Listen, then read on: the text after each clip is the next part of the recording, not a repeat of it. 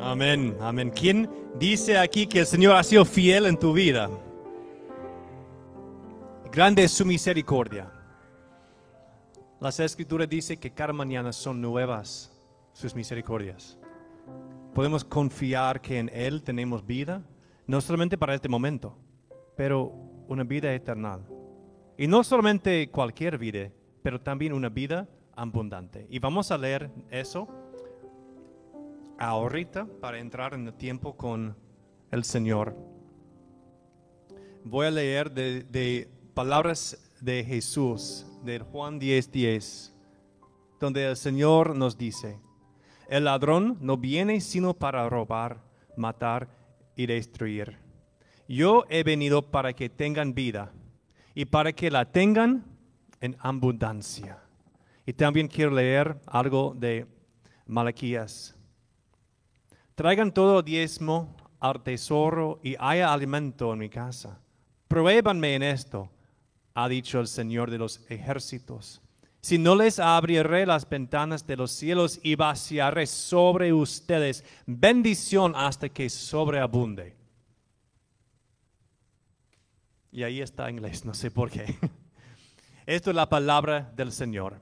Demos gracias a Él. Oremos. Señor, ahora que tu presencia con nosotros, que tu Espíritu Santo con nosotros nos ilumine nuestros corazones, para que aún más podamos entender, comprender quién eres, quién somos y a qué hemos sido llamados. Señor, entregamos este tiempo en tus manos, Dios Padre, Hijo y Espíritu Santo. Amén y amén. Pueden tomar asiento.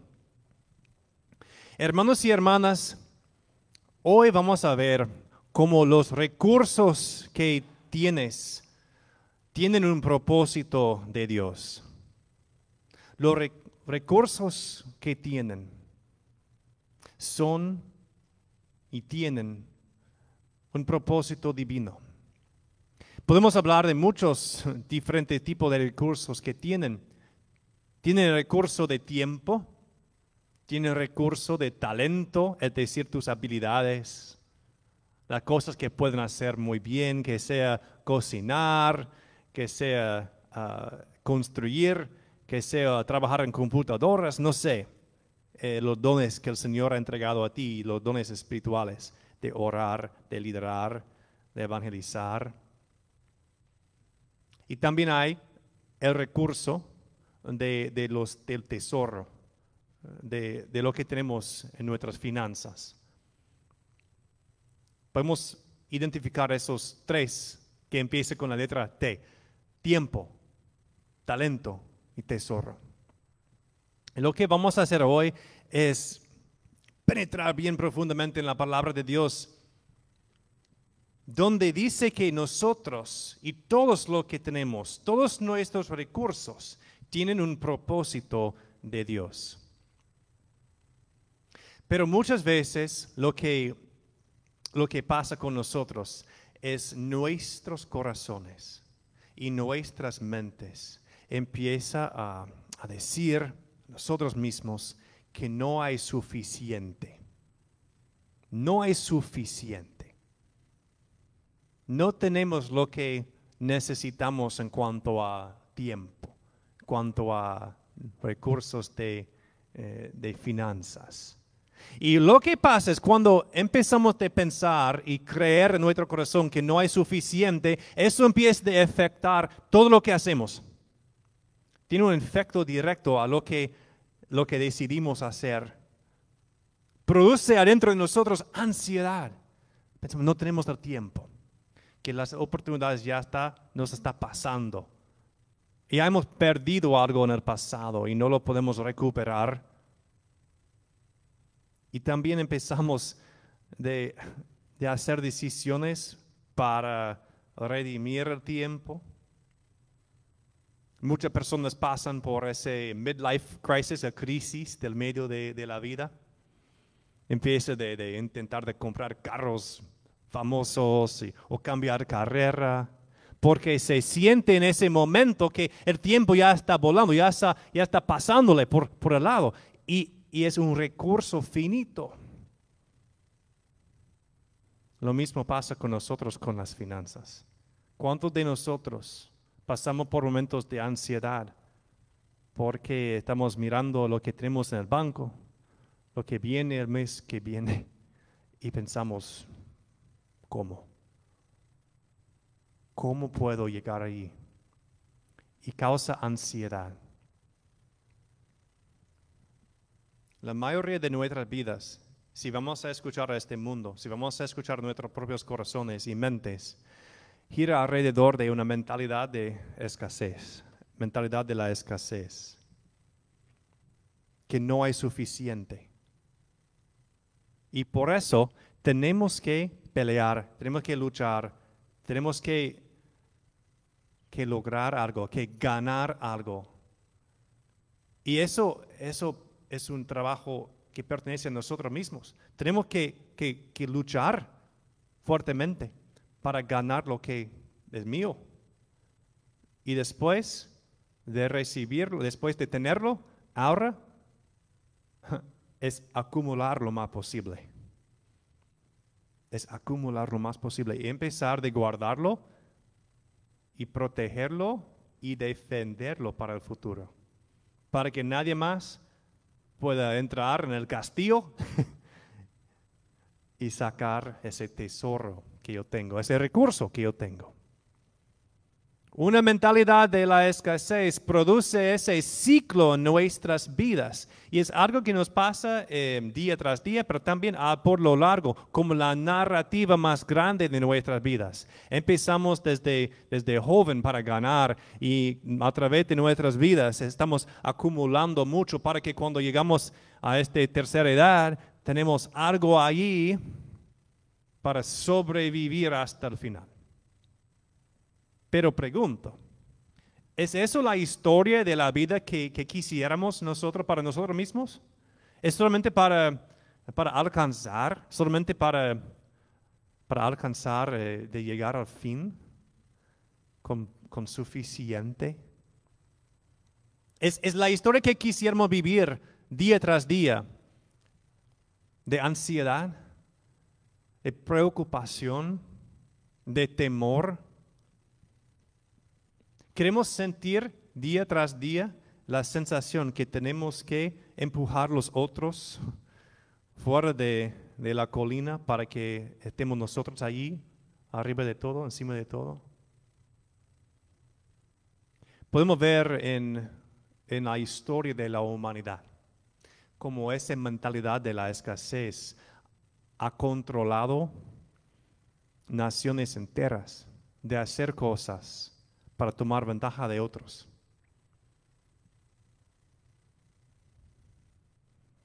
Este es un gran país, los Estados Unidos, pero claro, ha sido parte de la historia de este país. Pensando que es necesario hacer todo lo posible para ganar y después acumular y después proteger, defender. Pero esa mentalidad de la escasez solo dirige a la humanidad hacia los momentos de destrucción. Dice Jesús a nosotros que el ladrón no viene sino para robar, matar y destruir. Esas palabras, robar, matar, destruir, son la humanidad bajo esa mentalidad de la escasez. Cuando yo creo que no tengo suficiente, me empuja a hacer cosas que van a hacer daño a otra persona, pero voy a tener más. Nosotros mismos hacemos cosas que tal vez no son matar como una persona, pero sí, lo que podemos hacer es matar los sueños de alguien diferente. Podemos destruir una relación que tenemos con otra persona. Y más de todo puede ser con Dios sí mismo. Jesús vino a este mundo para romper el ciclo causado por esa mentalidad de la escasez. Jesús vino a este mundo, dice aquí, yo he venido para que tengan vida y para que la tengan en abundancia. Yo no veo la palabra escasez ahí. Yo veo el opuesto. Dice Jesús ha venido a este mundo para romper, para poner un fin a ese ciclo que es un producto de una mentalidad de escasez en nuestras vidas. En nuestras vidas hay un ciclo que es alrededor de nosotros. No solamente nuestro propio corazón nos enseña eso, también el mundo está enseñándonos de creer en este ciclo.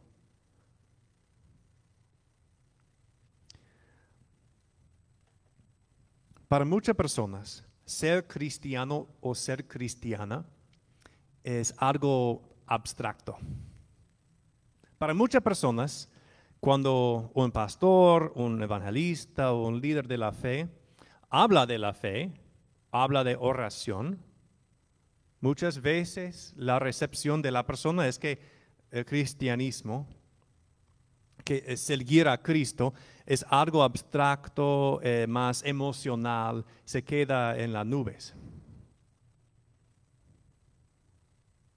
Pero hoy, ahorita, voy a mostrar a ustedes cómo el Señor ha invitado a cada uno de nosotros a estar en una relación con Él y cómo probarlo, cómo tocarlo. Una vez yo estaba, no sé si ustedes lo han hecho, en un laberinto de vidrio, de espejos. Puedes entrar en el laberinto de espejos y lo que pasa es que hay una ilusión ahí adentro y no sabe si es una pared o si es un espejo. Entonces hay que pasar por todo el laberinto con la mano ahí extendida para no pegar la frente o su nariz con un espejo, con el vidrio allí.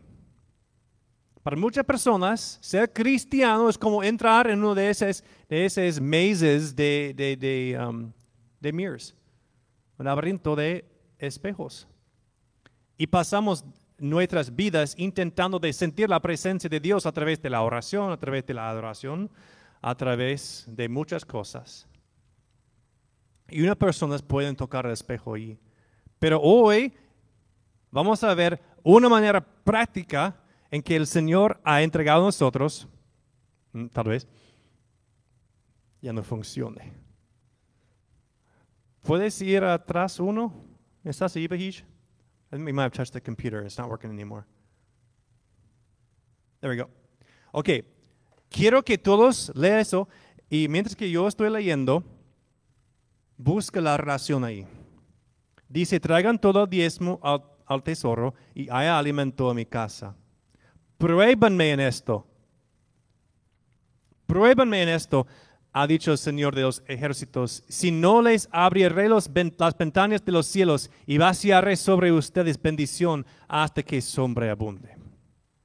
Pruébenme, dice. Pruébenme. Está pidiendo que extendamos nuestras manos para tocar algo sólido allí. Está invitando a ustedes de temar tus recursos, que sea de tiempo, talento, tesoro, y extenderlo para que sea algo en las manos de Dios. Y es una manera de tocar esa relación que tenemos con Jesús. ¿Qué significa estar en una relación con Jesús? Significa que su presencia es vivo y activo en nuestras vidas. Amén. Estar en relación con Jesús significa que podemos esperar un toque del Señor en nuestras vidas. Y también, cuando ya estás en una relación con otra persona, hay compromisos. ¿Qué es el compromiso aquí?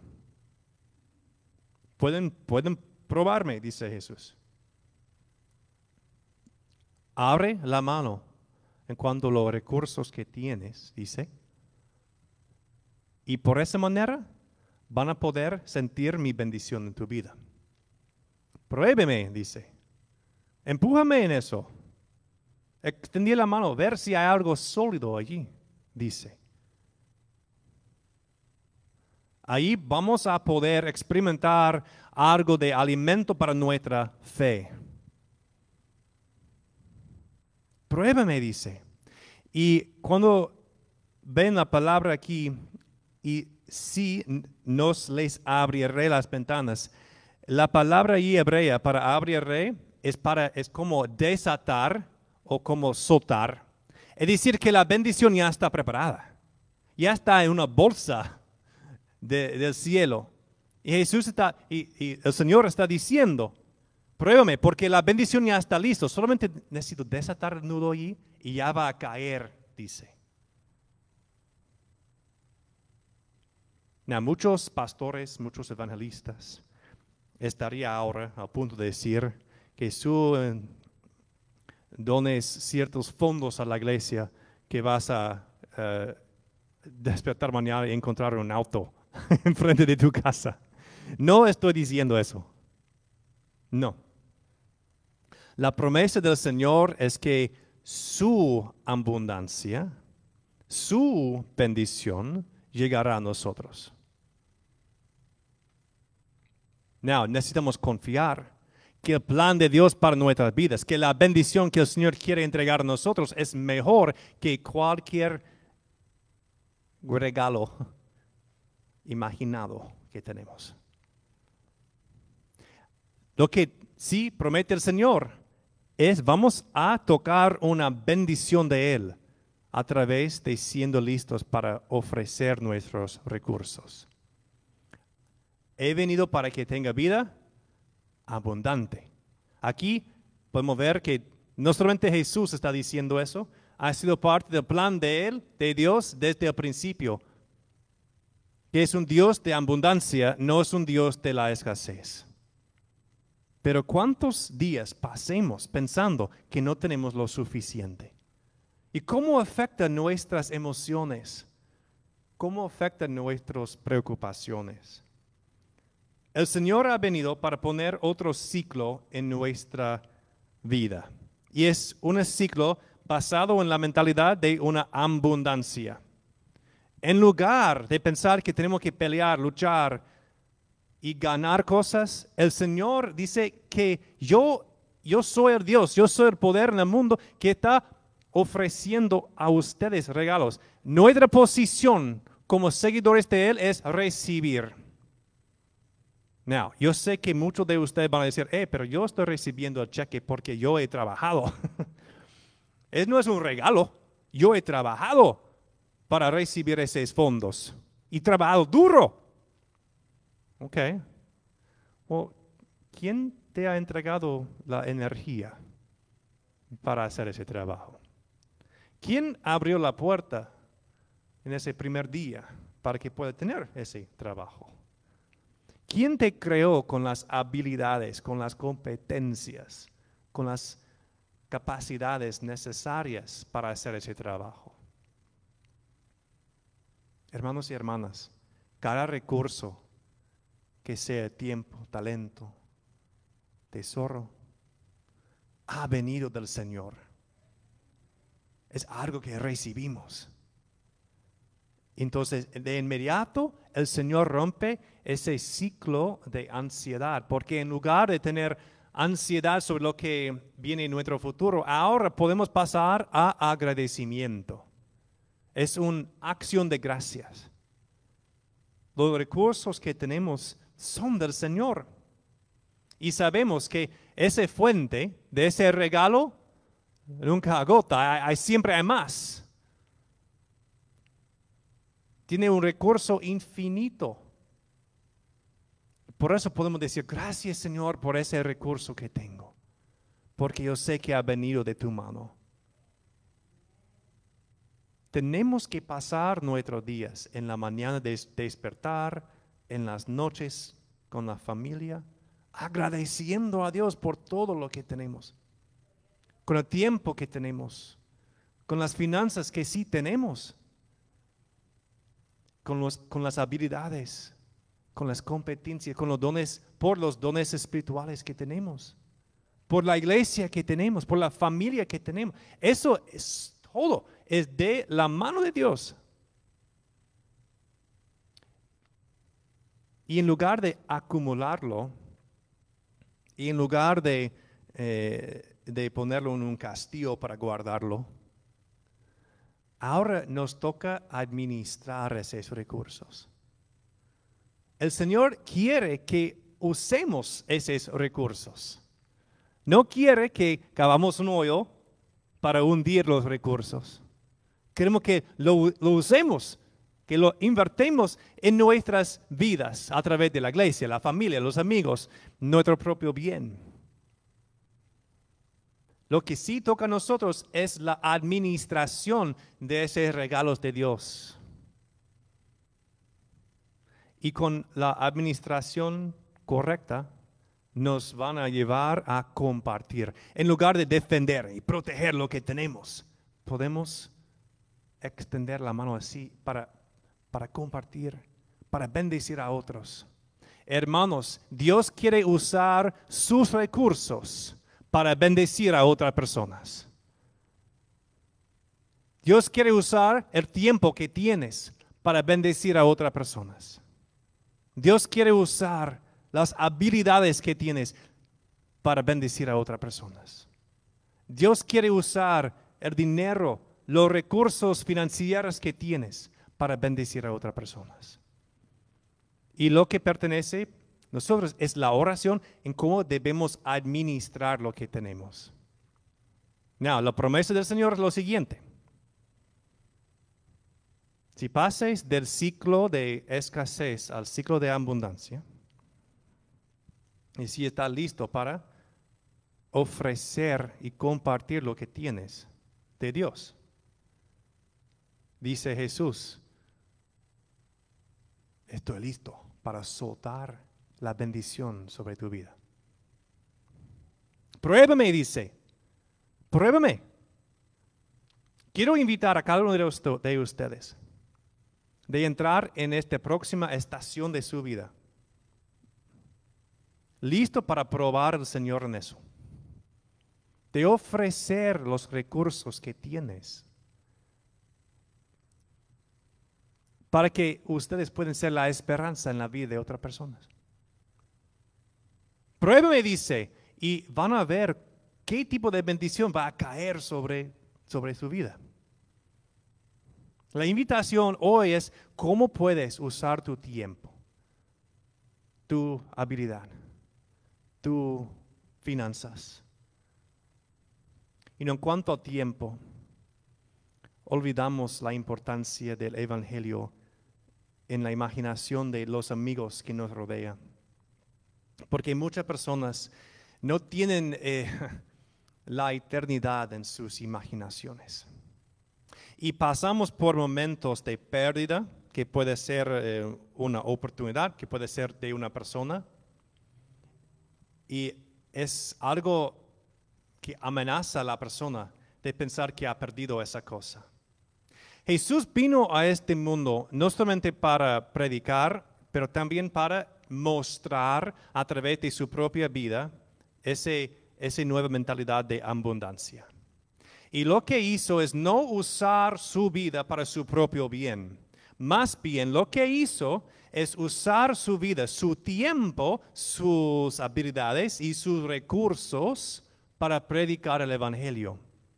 Y eventualmente, ese camino lo llevó a la tumba. Muchas personas en ese momento, el viernes, empezaron a decir, claro, eso es el fin de una vida así. Si no vas a acumular y defender lo que tienes, terminará allí en una tumba, en una crucifixión, en la muerte.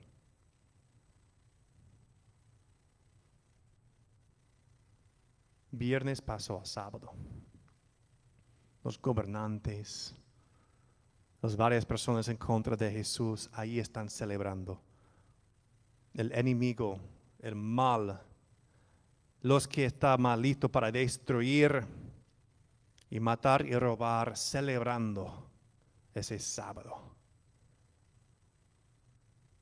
Se acabó con ese evangelio.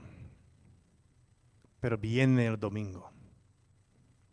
El domingo, lo que hace Jesús en la resurrección es probar a nuestro mundo que no existe la escasez, aún hablando de la vida, la muerte y el tiempo.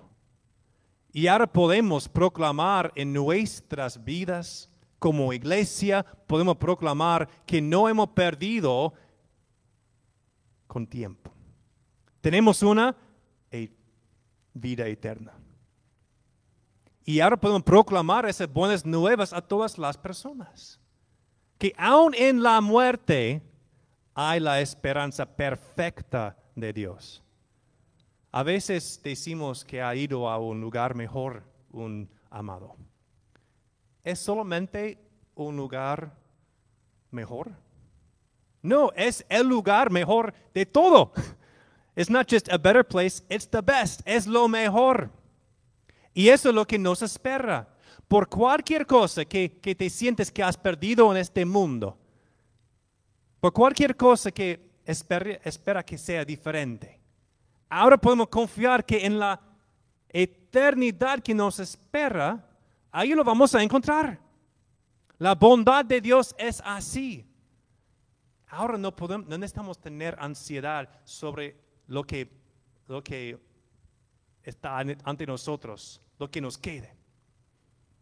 Podemos usar el tiempo que tenemos como Jesús, aun si nos lleva a una crucifixión, porque sabemos que al otro lado hay una herencia guardado por nosotros en el cielo.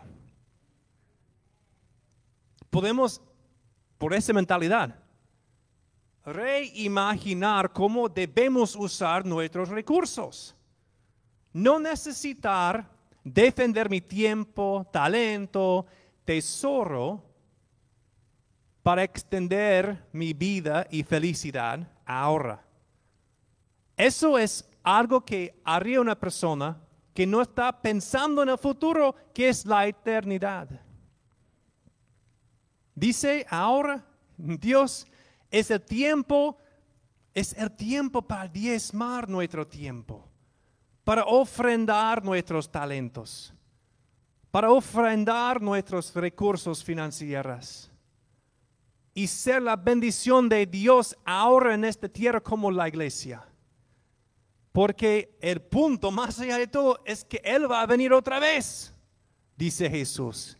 En ese momento, cuando ya está con nosotros otra vez, va a ser todo nuevo. Puedes tener $1 en el banco o 1,000,000. Ni modo. Puedes haber hecho todas esas cosas maravillosas en la vida, viajado a países extranjeros, conocido cosas y sin imaginarlo. O puede haber pasado toda la vida como una persona como María Teresa, ahí trabajando con los pobres del mundo, ahí en India. Cuando Él venga, la eternidad para una persona así es de bendición. El Señor está invitando a nosotros de imaginar nuevamente, de hacer de nuevo, como dice Pablo, nuestras mentes, para poder entender y ver el mundo ahora, nuestras vidas ahora, a través de los lentes de la eternidad que nos espera. Y termino diciendo otra vez, el Señor invita a nosotros a probarlo. Pruébame, dice. Si todos nosotros en esta nueva estación pudiéramos comprometernos de probar al Señor así, ofrecer nuestro tiempo, talento y tesoro al ministerio unido aquí como Río de Valle, vamos a poder probar la presencia de Dios en esta iglesia. ¿Es algo que quisiéramos hacer? ¿Realmente ver si Dios está moviendo aquí en esta tierra a través de su iglesia? Es algo que yo quiero. Yo quiero ver el tipo de bendición que el Señor quiere mandar a nosotros como esta iglesia. Estamos arrancando cosas nuevas. Estamos abriendo puertas nuevas. Estamos tomando ahora un camino hacia un futuro de evangelización en este valle, en Los Ángeles. Y por mi parte, yo quiero ver el tipo de bendición que el Señor quiere mandar a nosotros. Y si nosotros juntos empezamos a tener esa bendición, sería una bendición para cada uno de nuestras vidas individuales. El Señor va a conectar con ustedes individualmente a través de tu participación en su iglesia. En el día del Pentecostés, ¿solo vino una lengua de fuego en ese día? No, dice que esa lengua de fuego vino sobre cada uno de las cabezas allí. La bendición de la comunidad llegó a cada persona individualmente. Tenemos que entregar nuestros recursos al Señor y como comunidad respaldar lo que el Señor quiere hacer aquí a través de nosotros con nuestro tiempo. Tenemos que invertir nuestro tiempo en la iglesia. Qué bueno que todos estén aquí hoy. Hay que estar aquí cada domingo, lo que pueda. En los estudios bíblicos que vamos a seguir formando. Buscando las maneras como ser voluntario con evangelismo, con los niños, con los jóvenes, en todos los ministerios. Tenemos que ofrendar nuestro tiempo, nuestras habilidades y también nuestros recursos. Hemos entregado hoy una carta, yo creo que todos ya lo tienen. Si no lo tienen, ¿pueden levantar la mano, la carta? Ok. Hay unos aquí que no ya tienen la carta, aquí enfrente también. Piti lo va a repartir. Es una carta que habla de esa parte financiera, de los recursos financieros y qué podemos hacer como iglesia en esta nueva estación. Les animo de leer la carta y en 3, creo, domingos vamos a reunirnos como iglesia para comprometer juntos a esta nueva estación. ¿Y cómo puede ser de bendición? Queremos sentir la bendición de Dios viniendo desde su cielo. Oremos. Señor, ahora queremos acercarnos a tu presencia, porque sabemos que desde allí podemos recibir una bendición ya preparada. Ya estás allí listo para soltar, para desatar esa bendición sobre tu iglesia. Lo queremos sentir individualmente y queremos ver cómo asuma algo maravilloso en tus manos como comunidad de fe. Gracias, Señor, que viniste a este mundo para ofrecernos la vida abundante, para romper ese ciclo de escasez. Ahora que nos llenes con el poder de tu Espíritu Santo para creer que tenemos todo lo que necesitamos. Gracias a tu nombre. Gracias a tu presencia con nosotros. Ahora, Señor, ayúdanos de abrir nuestras manos con agradecimiento por todos los recursos que tenemos. Por tu Espíritu Santo, ayúdanos de ser estratégicos en cómo manejar, cómo administrar esos recursos. Y pone adentro de nosotros el gozo para compartir. En el nombre de Dios Padre, Hijo y Espíritu Santo. Amén.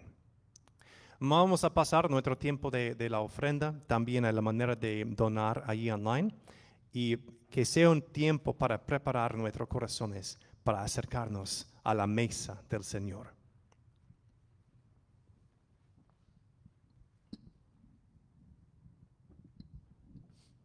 Señor, gracias por las ofrendas que vamos a entregar ahora a ti. En ese momento dijiste que donde esté tu tesoro también estará tu corazón. Queremos invertir nuestro corazón en lo que estás haciendo. Devuelve a nosotros ahora el gozo de tu reino, el gozo de tu justicia, el gozo de tu amor para con nosotros. para todos que siempre está buscando esa manera de trabajar en una manera fiel para proveer a su vida o de la familia. Señor, abre las puertas para esas personas. Y ahora recibe esta ofrenda. En el nombre de Jesús. Amén.